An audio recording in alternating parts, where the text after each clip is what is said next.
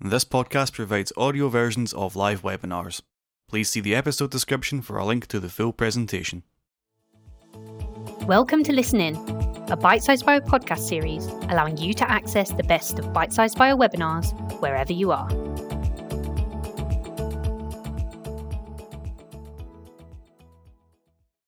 Hello, this is Adam Paulson welcoming you to this course webinar, which is brought to you by the Bite-Sized Bioscience Writer Academy. The Bite-Sized Bioscience Writer Academy is the place to come if you're interested in launching a career in science writing. With our Write onboarding courses, we'll provide you with all the tools you need to perfect your science prose. We'll walk you through getting started in science writing, writing for the web, creative writing techniques for scientists, and much more. Why not visit us at sciencewriteracademy.bitesizedbio.com, where you'll find more information about some of our upcoming courses and how Bite-Sized Bio can help kickstart your science writing career. Today's presentation is titled What is Science Writing? And is being presented by Dr. Laura Grassi, Managing Editor at Bite-Sized Bio.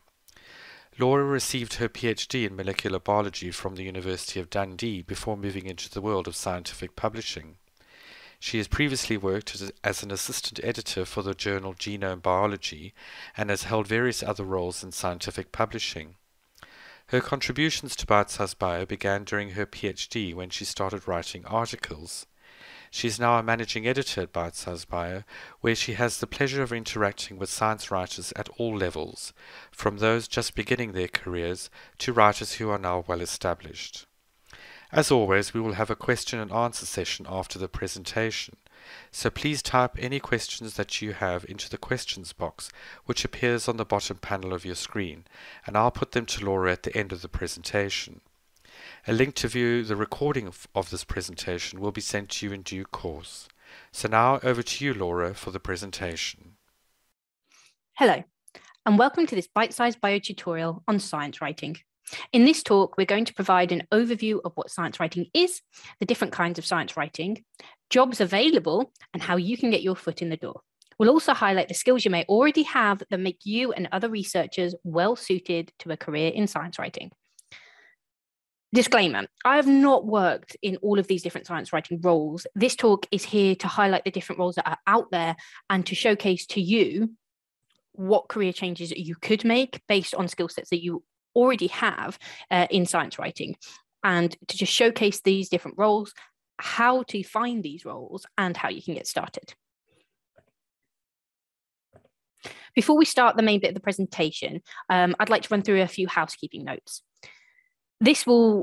This tutorial is in the form of a main presentation, which will then be followed by a question and answer session at the end. So if you have any burning questions that you want answered, that will be the time to do it. But you can actually put your question and answer in the Q&A box at any time. So as the presentation is going, pop them in the Q&A box, and that means they're ready waiting for us for the Q&A session. The recording will be available to watch after the event. So don't worry about noting things down, because you will be able to revisit this. And if you find that you have questions that only come up after the event, you can contact us as well, and we will try and answer them as best we can. So who are we? I would first like to explain a bit about Bite-Sized Bio, who we are, so you can get an understanding of why we're giving this presentation.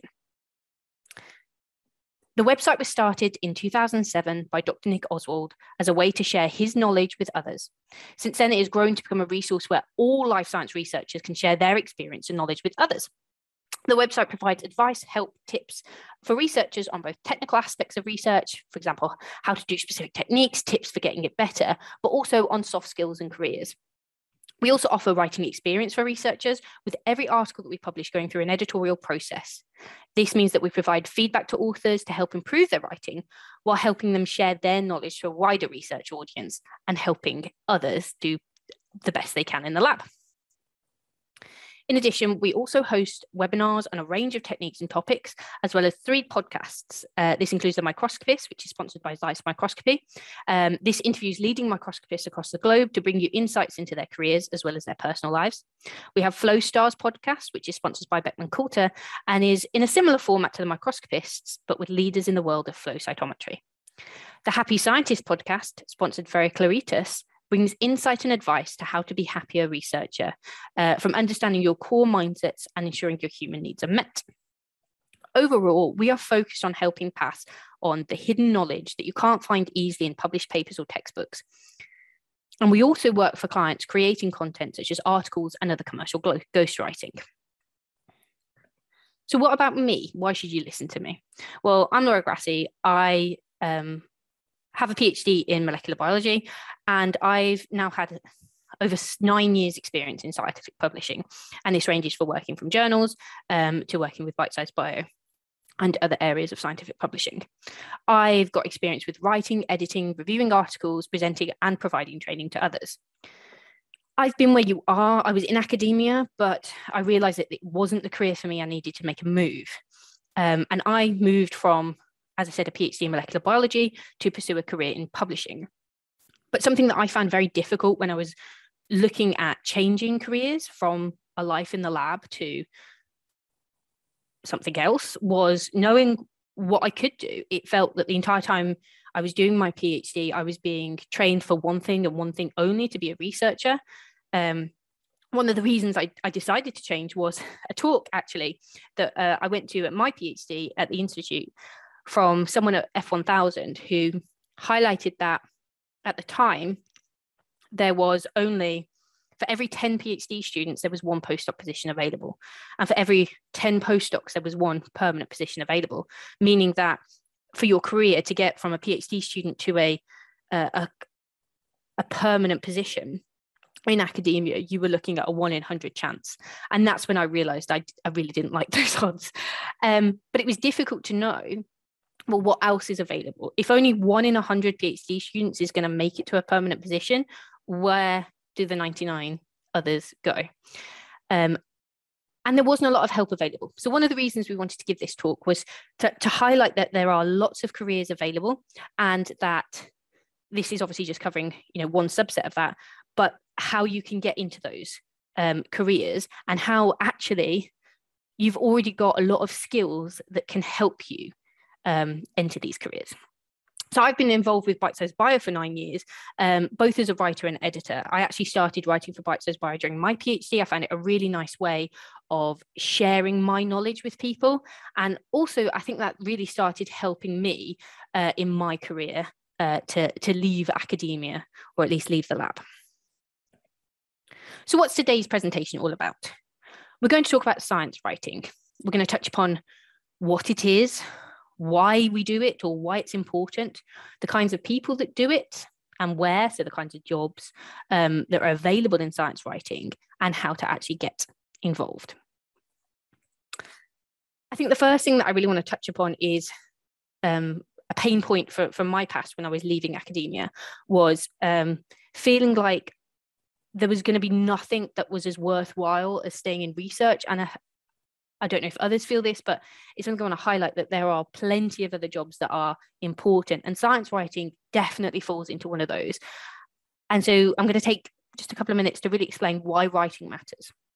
So this is a quote from a talk given by a children's author, Michael Rosen, to the Royal Society of Literature and the British Library to celebrate the first National Writing Day in 2017. And he started his talk by saying, "We cannot know everything. We cannot remember everything." So writing is really critical, because no matter how clever, how great we are at remembering things, we cannot know everything and we can't remember everything. And therefore we need to have a way of accessing the knowledge that we have, that we can't always remember, the knowledge that other people have. And this is where writing is really fundamental. If you think every time you have read a protocol for how to use a kit or read a paper, it's the writing, and it's important that the writing is done in a way that conveys the information properly. So writing is critical in science. It's critical for sharing knowledge between people, for sharing results between people, but even for individuals as well, to retain that information. It's a way of creating a shared library of information. So it really is important, is what I'm trying to say. So let's touch upon what science writing is, because I think sometimes people can get confused by what is meant by science writing. And also it's open to interpretation. Everybody probably has a slightly different opinion on what science writing is. I have quite a broad view. So it can be things like your thesis or research proposals. It can be obviously classic things like papers and review articles and news and views, things that you're really familiar with reading day to day and regularly, and editorial pieces as well. But it also has other categories such as science journalism and blogs such as Bite Size Bio, popular science books, and it also includes things like science marketing and even social media.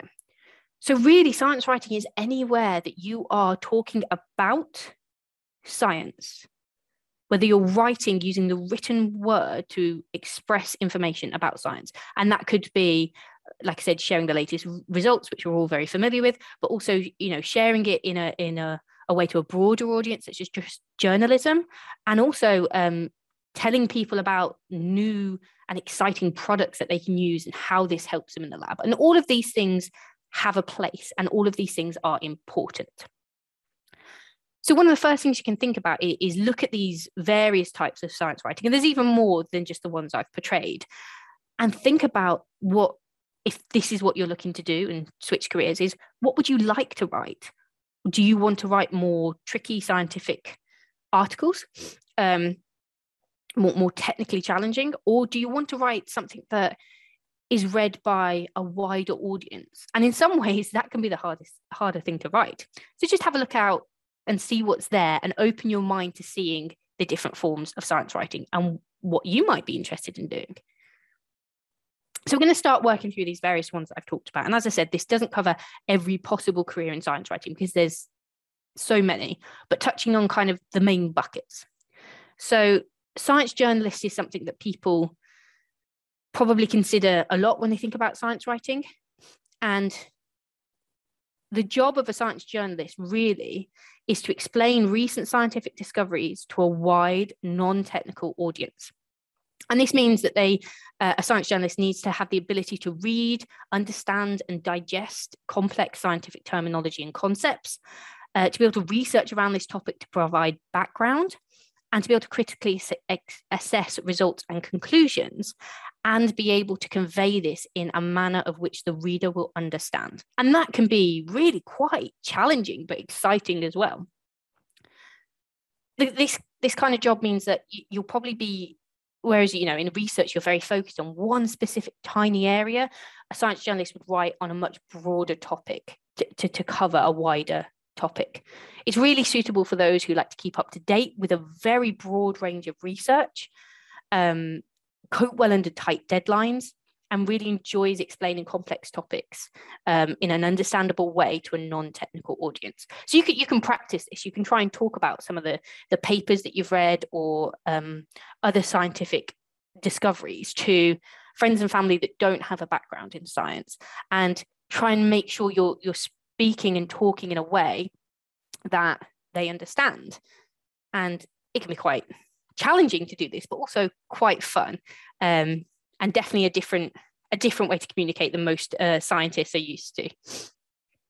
The kind of jobs that are available in science journalism, most of these are going to be permanent positions, so staffers, which can be difficult to get onto, but there is freelance opportunities available out there as well. It is a very fast-paced world, and it is highly competitive. One of the things, if you are considering going into science journalism, is to think about the type of science journalism out there. There's lots of different types, from more serious news outlets to more fun and friendly, accessible science journalism.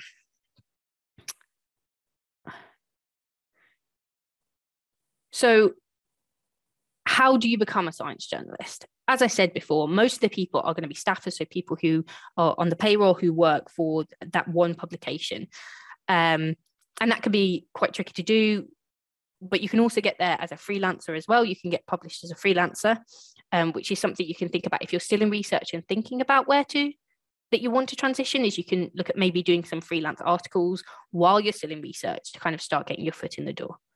So as a freelancer, you would look at these publications and be able to submit article ideas or written articles on topics that you would want. If you're going to go down this route, be prepared for a lot of rejection. And I mean a lot. It is very unlikely that your first proposals will get accepted, and you will have to try multiple proposals at multiple different publications, but just keep trying. Many of these outlets, for example, New Scientist, they have detailed pages on how to submit to them, how to become a science writer, or how to write articles for them, and really read these guidelines and make sure you follow them. For example, New Scientist talks about how where you can find article ideas from and the types of articles that they would be interested in publishing, and really what they wouldn't be interested in. And it's critical that you follow those steps to help guarantee that you're going to get some success there. But don't be put off by rejection. Ask for feedback, ask why it was rejected, ask for any tips or improvement. Many people will be able to give you this, and every point of feedback that you get will help you improve for the next time. We hope you're enjoying this episode of Listen In from Bite Size Bio. To access the visuals of this webinar, please see the episode description for a link to the full presentation. So like I said, if you want to become a staff writer, what you really need to do is find a way in.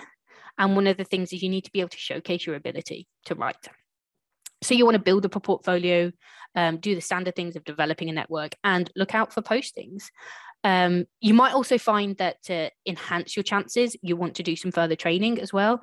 There are definitely lots of journalism courses that are available out there. Many universities and colleges offer, 1-year courses, master's courses on journalism that helps really hone the skills that you would need to have a career in that. And through those sorts of training, you'd also be able to make connections that could be able to get you in there. But there are also internships and apprenticeships that are available that you just need to look out for on these. And the best way is to look at the types of publications that you want to write for, and keep an eye on whether or not they, a lot of them have pages on how to get started with them, including details of apprenticeships and internships. But also look up the people who write for them. Look at their bios on the site. What have they done in the past? See how they, were they in the lab beforehand? How did they move forward into this? Do some research.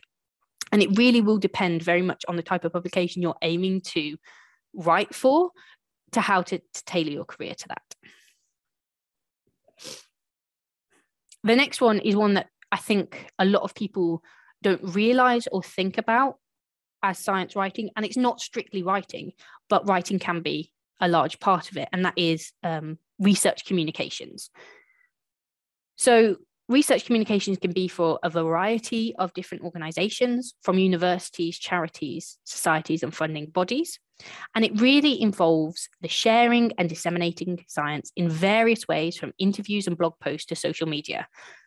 It often involves interacting directly with researchers, and you will often be based in a place where you are speaking to researchers regularly. For example, if you're in a university, you might actually be physically talking to the researchers on a weekly or daily basis.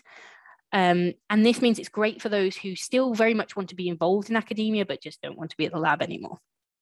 And it also is great for those who while like writing, also want to communicate in lots of different ways, enjoy presentations, enjoy public speaking, and enjoy, speaking to people.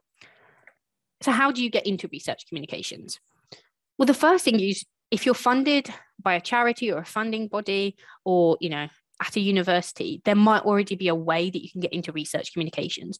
Look for research communications officers either in your institution or who fund you, and reach out to them and say, you're interested in getting some skills in this area. Is there anything that you can do to contribute? I worked with the research communication officer at my institution, who was actually from my funding body as well. And this involved going to events and talking to people. There was also a photo shoot opportunity, which was really bizarre. But other ways, and there's other ways that you can contribute to that as well.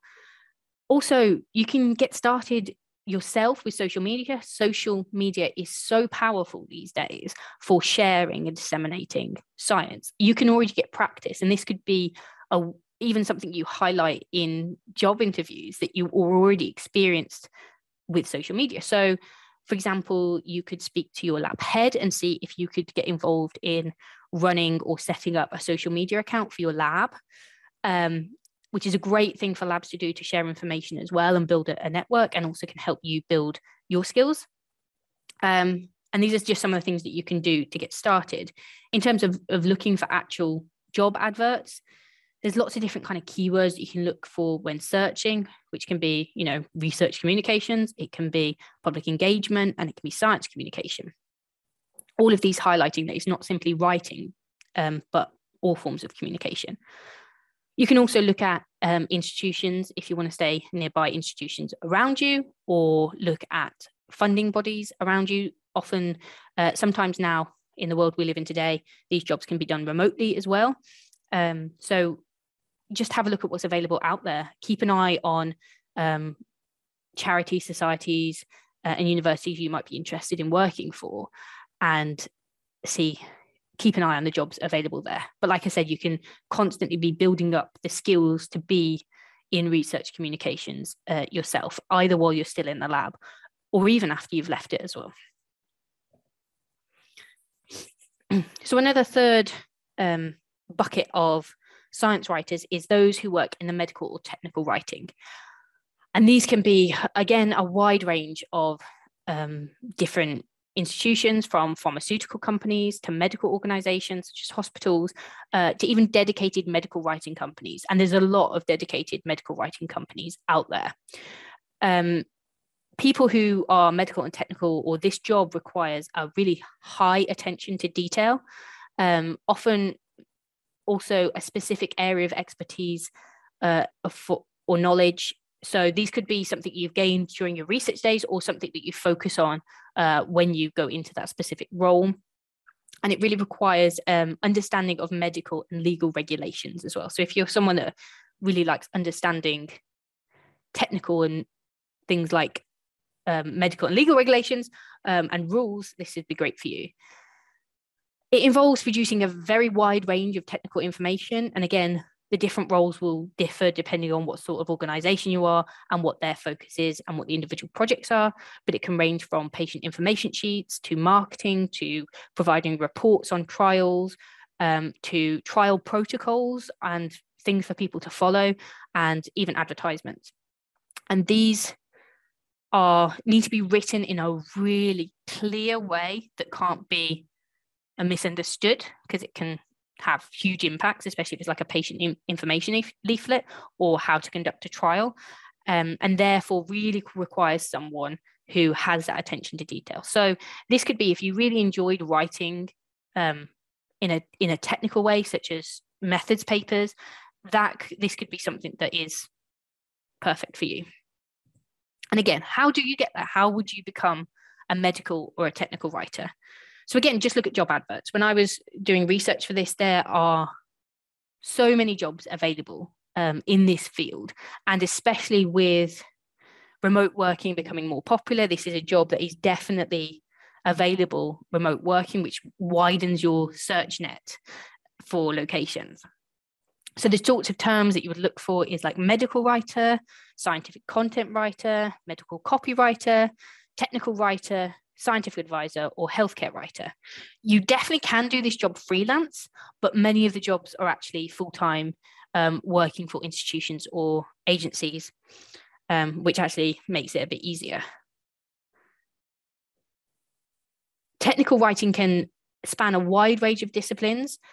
So ensure that when you're looking at these adverts that you are suitable for the role that's being advertised, because they may want someone with a specific background in a particular disease area, or medical history. There's also, it spans not just biology, but it spans things like engineering or computer science. So be careful when you're looking for adverts there that technical writers can be very broad term, and that you have the skill sets necessary. And you want to make sure that you're comfortable in writing in those areas, or feel that you could become knowledgeable in those areas.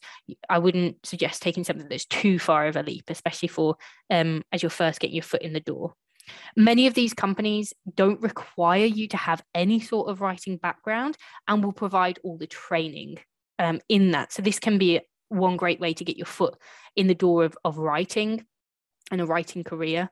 If you haven't got any prior experience or any sort of portfolio created, because it'd be quite hard to create a more technical portfolio, although writing scientific articles, review articles, and methods papers can show that you've got a real technical background as well.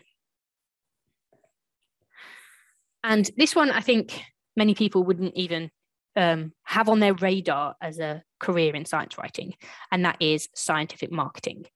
And again, the sorts of institutions or sorts of places you can do this in are pharmaceutical, marketing agencies, biotech, and life sciences industries. And it doesn't seem like a standard science writer role, but this job offers a lot and is well suited to researchers. It involves writing and creating a wide range of content, from adverts, leaflets, posters, blogs, and social media campaigns, to really showcase what tools are available to researchers and help them see what's available to help their work. And some people can have a real negative connotation with life science marketing, but it's a way of showing people what's out there. And it's really important, because as new tools and reagents are created that can make people's lives easier at the lab, they've got to share this. You've got to get that out to researchers to help them in their work. It really involves understanding the target audience, which, if you've been a researcher, you are the target audience, and pitching information to the right level, but also with a mix of being creative with content and language. So it's more than just the words as well. It can think about the visual aspect of it, and can be quite fun, challenging, but fun as well. And so that if you find you have a bit more of a creative streak, you do enjoy writing, but you also want to, do more than that and have creative input, then scientific marketing might be something that would, you would really flourish in.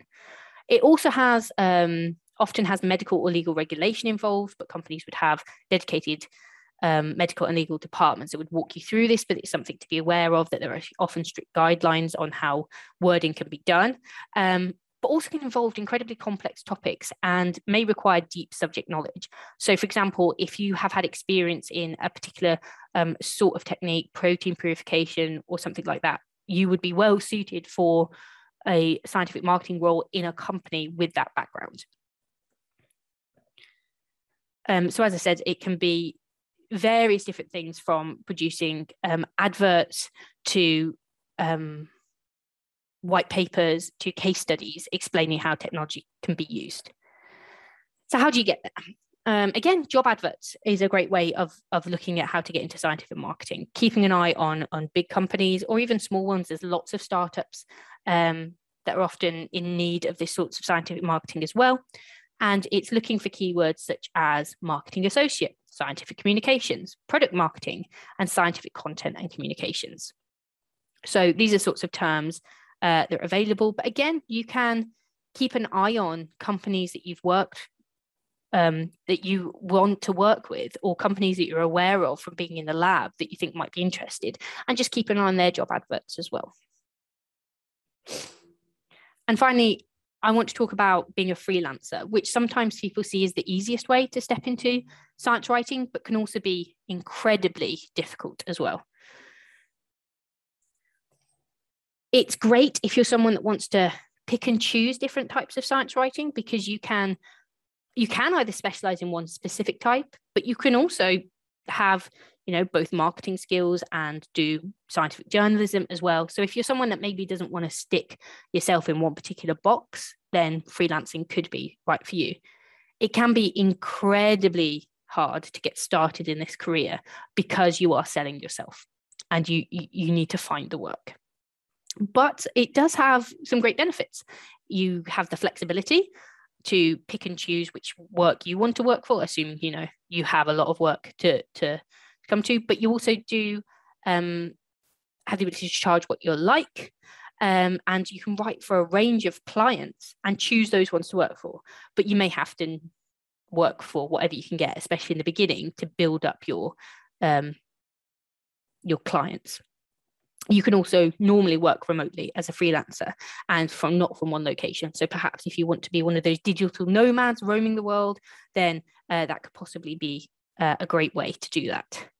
It does have a problem of things such as lack of benefits. You may not have a lot of the benefits associated with working for a company. You are self-employed, which means that you have to jump through lots of hoops, and it can be incredibly unstable because a client who you've worked for years can suddenly decide that they want to bring it in-house or work with a different person, and then you've lost that source of income. But again, for those people who want to work flexibly, maybe they need to work flexibly for family life or just for the way they want to live, freelancing can be a great opportunity. And to become a freelancer, portfolio and networking are the two absolute critical things that you need to do. You have to build up a portfolio showcasing what you can do. Without that, you can't sell yourself. You are the product and you need to be able to sell yourself. So you need to show what you can do. So many people who are freelance writers have a dedicated website where they showcase their work, perhaps linking to other work on the web. A lot of content nowadays is on the web, so it's quite easy to link to that. But you also want to have a really strong profile on sites such as LinkedIn or even other social media sites to really get your name out there. And you need to be very proactive in looking for work. So look for job adverts that require freelancers and keep up to date on sites such as LinkedIn that really showcase who you are, but also where a lot of people post adverts for freelancers as well. You can also be incredibly proactive and submit ideas or resumes to potential gigs, but in these cases, you definitely want to be very selective and prepare well, and make sure in any application that you showcase why you are skilled in the particular area that they are looking for. So it can be a difficult one for entry, but it's also something that you could start while you're working in research already, building that portfolio, building up that network,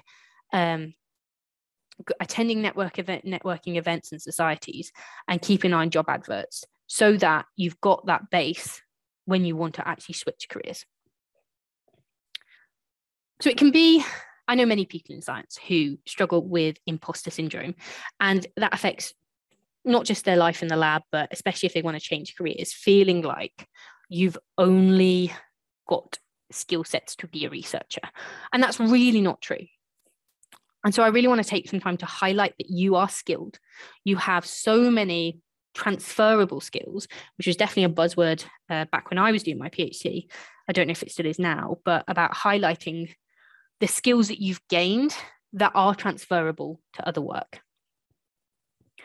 So as a researcher, you have great writing skills. You have spent time writing. You've written lab books, you've written grants, perhaps papers, proposals, thesis, protocols.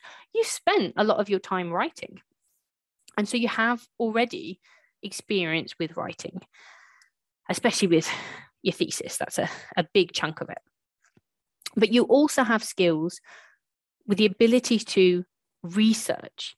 And that is a skill that's really not to be underestimated. And I think one of the biggest skills that comes out of doing a PhD is the ability, or any sort of career in research, is the ability to know how to find information, how to actually discover what's available out there. You've also got a lot of experience digesting that information. You know, every time you've read a paper, every time you've gone to a seminar, speaking to colleagues, attending conferences, you've been listening and digesting that information in an understandable way. You've got a lot of experience with technical terminology and background knowledge. Even if you're going to be writing an article on something that's not in the area that you worked on, from people that you worked with in the lab, or more general review articles that you've read, or just keeping up to date with the more general literature, you may have a good background knowledge in that.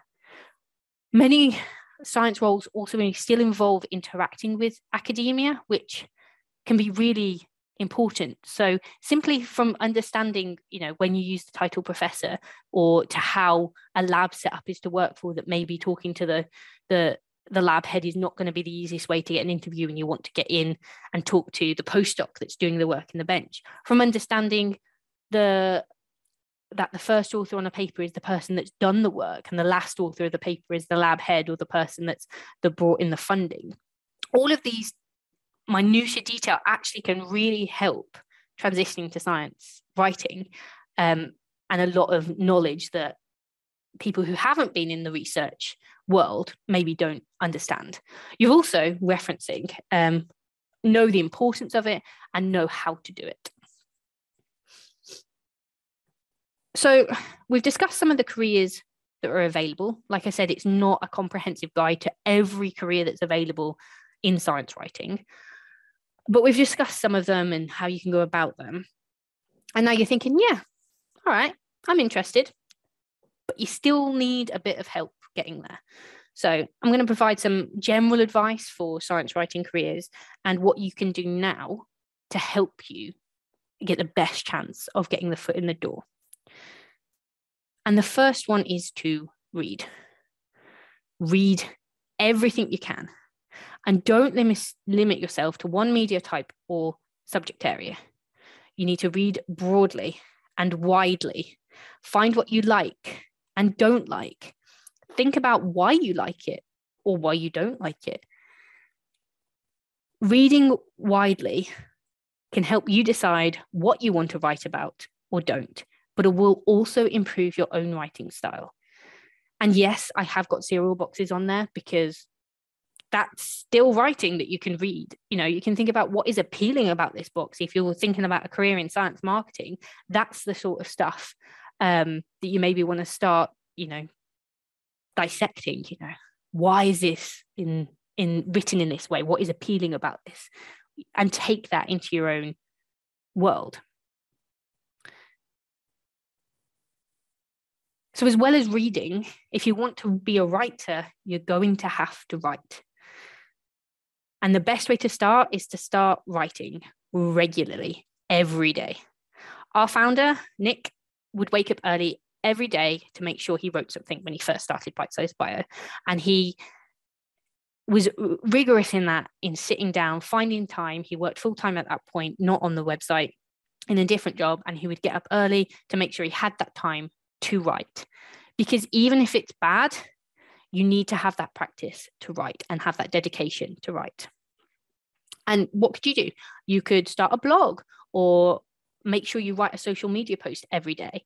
Or you can perhaps, be working on something bigger, in which case you want to commit to writing for, maybe 30 minutes a day. Say, right, every day I'm going to do 30 minutes on this, and schedule it into your calendar. Make sure you know the time in your day that you're going to do that. If you just say, oh, I need to write for 30 minutes a day, but don't think about when that's going to happen, other stuff will creep in and it won't get done.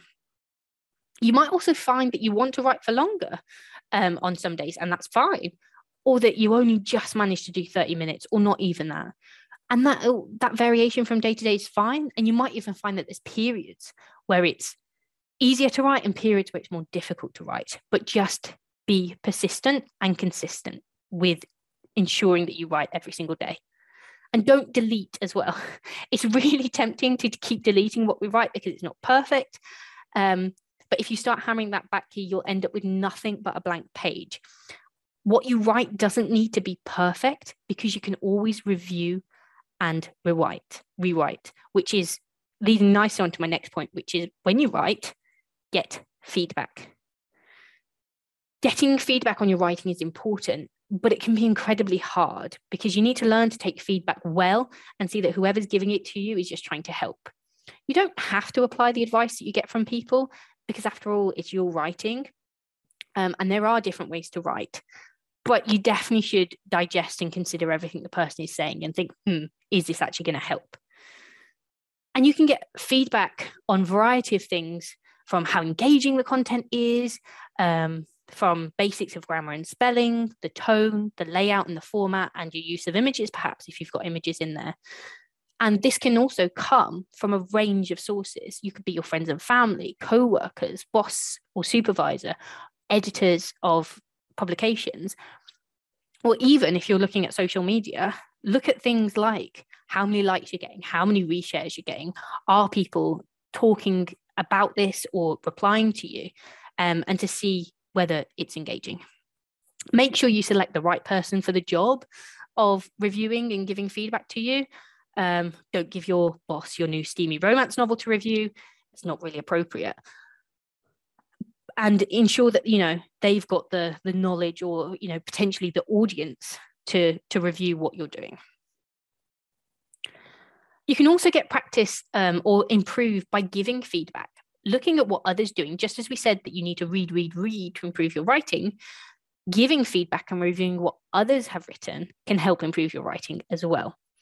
And it also helps to give back to those who've helped you. So if you're looking for feedback from someone, then being able to give them feedback on something else is a really nice way of making sure that you're not taking people advantage and you're helping others. And again, you could be giving feedback to your supervisor, your lab mates or co-workers, students, friends and families, or as a reviewer in publications. So if you have a student that works in the lab, you know, give them feedback on anything they're writing, from their lab book to publications to their thesis. Really help them. Your lab mates and co-workers, offer it, don't force it, but offer it. And the same to your supervisor. Perhaps they've got a grant application that they've put in. They maybe want someone to check over. Make sure that you understand what it is they're looking for, whether it's they just want to know whether or not their content is good or they want help with the grammar and spelling, and provide that feedback information. Also, giving feedback really helps in learning to take feedback well, because you see the flip side. You see that you're trying to help someone when you give feedback, and that can help you see that that's what your people who are giving you feedback are simply trying to do. So giving feedback is great because it highlights where you may be weak. But if you find subject areas that you're weak in, what you need to do is improve. So one of the things that could be is that you are struggling with the grammar and spelling side of things, which I think, you know, many people do, especially if you don't have any formal training in that. But there are so many resources available out there to help with this. I've just highlighted a few on the screen there, which is such as Grammar Girl, which is a fantastic online site with great grammar tips. There's also books. A really comical one is Eats, Shoots and Leaves by Lynn Truss. Highly recommend to have a read of that one. And there's also apps available out there, such as Grammarly and Hemingway app, that can help not only with your grammar and spelling, but your conciseness, the language that you're using, and how digestible it is to readers. The Hemingway app actually roughly gauges the reading level of any piece you're writing, which is a really great thing if you're trying to write for a wider audience, knowing that you're keeping that reading level not too high by not using too many complicated words or terminology.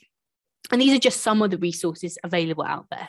You know, go to your library, especially if you're still in an institution, because they will have a vast range. Look for courses that are given either by your institution or online to help with grammar and spelling. We have one in the Science Writers Academy on Grammar 101 for scientists. So go check that out if you haven't already.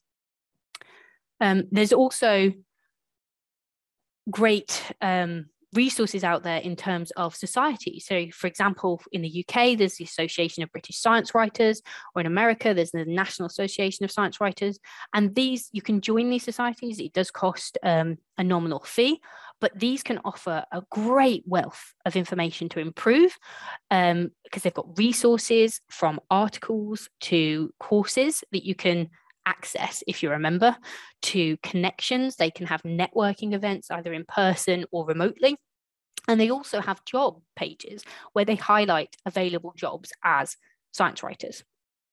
And as I've said, they have courses and it involves becoming a member. But this is something, again, that you can put on your CV or application form, that you are a member of this association, which can help showcase that you are really wanting to move into this career if you haven't already built up a portfolio. But you should build up a portfolio. And the way you can do this is by what a portfolio is something where you can showcase all the writing that you've done to send to potential employers. It should show things like variety in length, style, topic, tone, or be very applicable to what you want to go into. So if you know specifically you want to work as a technical writer in a specific area, then your portfolio should really highlight that. Having other pieces in there may show your ability to be adaptable, but if you are very focused on what you want to do, then you want to make sure your portfolio is very focused. This is particularly important. Your portfolio is particularly important, as I said, if you want to be a freelance writer, because it is your complete advertisement of who you are. And it should include writing samples, so between 10 and 20 writing samples, a biography showing your education and your experience, and ideally links to social media if you have social media. And this enables potential employers or if you're a freelancer, potential recruiters to see what you can do, because that's what they're going to want to be able to know is, can you do the job? How can you get writing samples? So it can be a variety of ways of getting writing samples. It could just be something, your own blog that you've written. But it's better if you can find opportunities to write where it will be published, either online or in print. So where can you find those opportunities? There are opportunities everywhere to write, even while you're still in the lab. You just need to be open and search for them. For example, if you're a student, consider looking at your student magazine. I actually started writing in my student magazine, The Magdalen, and that was a great way to get feedback and advice initially on my writing. They might be looking for contributions, maybe even get lucky, and they might even be paid, although many of them, because they are free magazines, are not going to be paid opportunities. But it's still a great way to get your foot in the door and have something that's been published that you can put on your profile. Writing prizes is another great thing to look at. There are lots of different places where you can look at science communication prizes, for example, or science writing prizes. Just have a look at different societies that maybe you're a member of or are related to your topic, and see if they have any sorts of science writing opportunities. So, for example, it could be a prize, or it could be a conference write-up. So often societies will offer students or people in the lab the opportunity to attend a conference. They may pay for this attendance in exchange for you providing a write-up of the event. And this is a great way, again, to get some published work where you've done some writing. And also, if you're still in the lab, can help you attend conferences as well. So definitely something to look out for.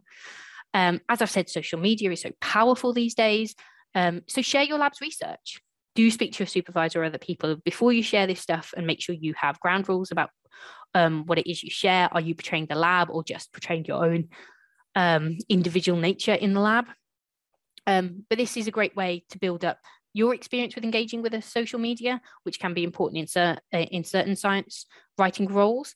And you can also engage with other researchers, build up that connections, build up a network while honing your writing skills. And look out for opportunities posted on social media. It's quite common now for jobs to be posted on social media, especially LinkedIn, but even on Twitter and other platforms as well. You can also consider writing for publications. As I've said, you can look at science journalistic publications such as New Scientist and other publications, and submitting freelance ideas to them. And also science websites and blogs such as Bite Size Bio. Our content is created by researchers with experience of the techniques or the situations that they write about. And also look back at the writing societies that I mentioned. They may post opportunities to submit, opportunities for individual writing jobs that can help you build up this portfolio. Basically, anywhere you like to read, and you should broaden where you like to read by finding more places to digest information, look to see if there's a link about opportunities and ways that you can submit to them. And very quickly, just at the end of this presentation, I want to highlight that we can help at Bite Size Bio. You could submit articles sharing your knowledge, and we will review them and provide you feedback to help you build your portfolio. We will give you feedback not only on language, grammar, style, tone, but also on things like SEO, use of images, layout, headings, and even information on how this is best shared on social media. We also pay for articles that are published on our site. And for those writers who really excel, we also have opportunities for commercial writing experience that can help you get the foot in the door of maybe being a technical writer or a science marketer. And we provide resources at our Science Writer Academy. So make sure you visit the Academy. We're creating new tutorials all the time to help people like you. And if there's something that you feel you need help on that we haven't covered, get in touch and we can look at creating something that covers that. Example topics that you could write from Bite Size Bio is things like how to do stuff. For example, we've created articles on a SGS page gel recipe and 10-step protocol for creating perfect gels, how to do protein crystallization seeding techniques, and how you can even make your own chemically competent cells, tips and tricks such as tips for vector preparation or ways of renaturing your protein, understanding how something works, such as filtration or ethanol precipitation of DNA and RNA, or guides on choosing the right protocol, product, method, such as protein staining methods. So if you have something that you would be interested in writing and having published on Bite Size Bio, get in touch. We've created the new author's email, which you can see on screen there. Submit your idea to us through that, and we can review it and give you feedback on it, whether it's suitable. If it is, tips on writing a great article for Bite Size Bio. That's the end of the presentation. Thank you for listening. Please make sure, if you haven't already, type any questions that you have in the questions box, which appears at the bottom panel of your screen. And now on to the Q&A. Well, thanks, Laura. That was an excellent presentation. We have a few questions from the audience. If anyone else has a question, then please feel free to post it in the questions box, which appears on the bottom of your screen. So the first question that we've had today is how much does science writing pay? So the question was, how much does science writing pay? I'm not sure where you got to in that. Yeah, so in short, it really just depends on the experience you have going into it, the different areas that you go into, what type of science writing it is. In a nutshell, you might have to take a hit in pay initially to get your foot in the door, but you can probably get that back within a few years, and it has potentials to pay quite well. That's great, thanks. So the next question is, will I struggle to become a science writer if English is not my first language?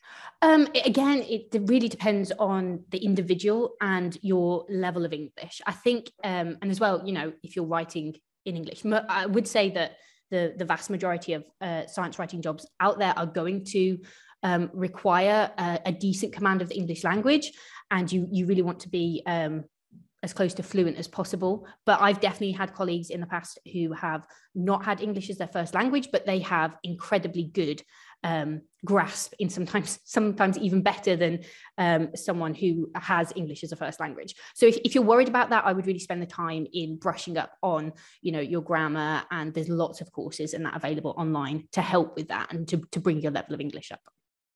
Super, thanks. So the next question is from Dara, who says, do you provide internship or training for science writing? Yeah, so we don't have a formal internship, at least not at the moment. But as I said before, you know, the vast majority of the content on the site is written by people who are in the lab, because that's the way we can get the best experience to share with people. And we do work with individuals to help them develop their writing. So it's not just a case of people send us articles and we just, you know, post them on the blog. We really do spend the time to work with them to really help shape them, the articles, so they fit well for Bite Size Bio, but also to help the writers grow and give them tips on, you know, how to put together a good article, where they're going wrong, where they need improvement, and it can help them improve as well. So okay, great. thanks. And then another question, it says, how do you develop a culture of 30 minutes of writing every day? With dedication. I think a lot of people talk about you need to be motivated, but I think actual motivation comes later. I think it is being disciplined and being strict with yourself, and you have to schedule that time. You have to sit down, and it becomes easier. So various things that work for me or other people, you can have a calendar or something where you mark on every day that you've done it, and you then get to that point you don't want to break that cycle. You can visually see, yes, I've done this every single day. You can work with yourself to have rewards, saying, as long as I do this 30 minutes every day or write every day, then I can, go treat myself to that coffee, or, have a great movie, go out and see a movie or anything. Something like that might work as well. But it really is just about being consistent and making it a habit. I think to say that habits can take, 30 to 60 days to develop. So it really is, put that time in for the first 1 month to 3 months, and it should then become something that is a lot easier to do. But initially, it can be incredibly hard to get that dedication. Okay, thank you. And then another question is, do I need any medical training to become a medical writer? No. So you don't necessarily. It very much depends on the company that you would be applying for, or the position that you would be applying for. They would say that in that advert when you looked at it. But a lot of medical writing actually provides all the training and that sort of stuff on the job. And it's more that you're able to understand technical knowledge and technical terminology and have the ability to gain that knowledge as well. Okay, great, thank you. Another question from Glenda. Which are preferred softwares for science writing? Are there open source ones for managing images, graphs, references, etc.? Oh, that's a really good question. I think it's quite a difficult question to answer in a Q&A as well. I think preferably one of the most obviously used ones is Microsoft Word and Microsoft Office platforms. So as long as you're familiar with those, that's a good start going forward. In terms of image management, I think that would vary wildly. And again, referencing, there's lots of great referencing software out there, and we've got articles on the site about different reference managing software, which we'll just have a look for the different ones. And a lot of those are freely available as well. But again, it will very much depend organization to organization. Okay, thank you. At the moment, we've got 2 more questions. So if there's any more, please post them into the questions box.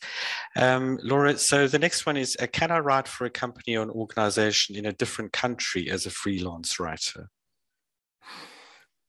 That's a tricky question, and it is very much dependent on the country that you're in and the country that you're working for, because it depends on the labor laws and whether or not you would be classed as an employee or you can work as a freelance. In general, yes, normally it's actually fine. And we certainly have people who do writing for us from other countries. But again, it very much depends on the countries in question and the organizations in question, but it's certainly not out of the question. Okay, I think that's a great answer. And then I think this is the final question. I'm not enjoying my PhD. Do you think I need to finish it before pursuing a career in science writing? That's a really difficult one, and something that I can completely sympathize with. I still remember, questioning myself again and again about whether or not I should leave my PhD. I found it really difficult at times. I remember, being in the lab, just being like, this is so much harder than I thought it was going to be. Is it worth it? And it really depends at what stage you're at your PhD. It depends just how much you're struggling with it as well. If you are close to finishing, if your final year, it's probably worth that push. And definitely having a PhD can hold some weight in the scientific writing world. There will be more jobs that are open to you having that qualification. However, if you are just in the start and you are 100% convinced that this is you're just not going to make it to the end, then maybe have a real good think about what the benefit is going to be for you doing those, 3 extra plus years, and whether it's going to be detrimental to your mental health. I mean, that's one of the things you really need to be careful is you don't spend 3 years doing something that you hate and just become burnt out at the end of it.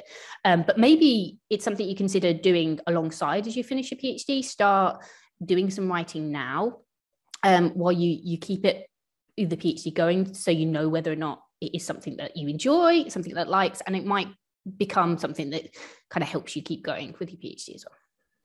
Well, thanks, Laura. I thought that was an excellent answer. So I think that brings us to the end of the webinar today. Thanks again, Laura, for a very illuminating presentation and a great discussion. And finally, thanks to you, the audience, for taking the time to attend and listen in. Please remember to visit the Science Writer Academy page at sciencewriteracademy.bitesizebio.com. And so until next time, good luck in your writing, and goodbye from all of us at the Bite Size Bio Science Writer Academy. Thank you. We hope you enjoyed this episode of Listen In from Bite Size Bio. To view the full presentation of this webinar or to browse the Listen In series, please see the episode description for links.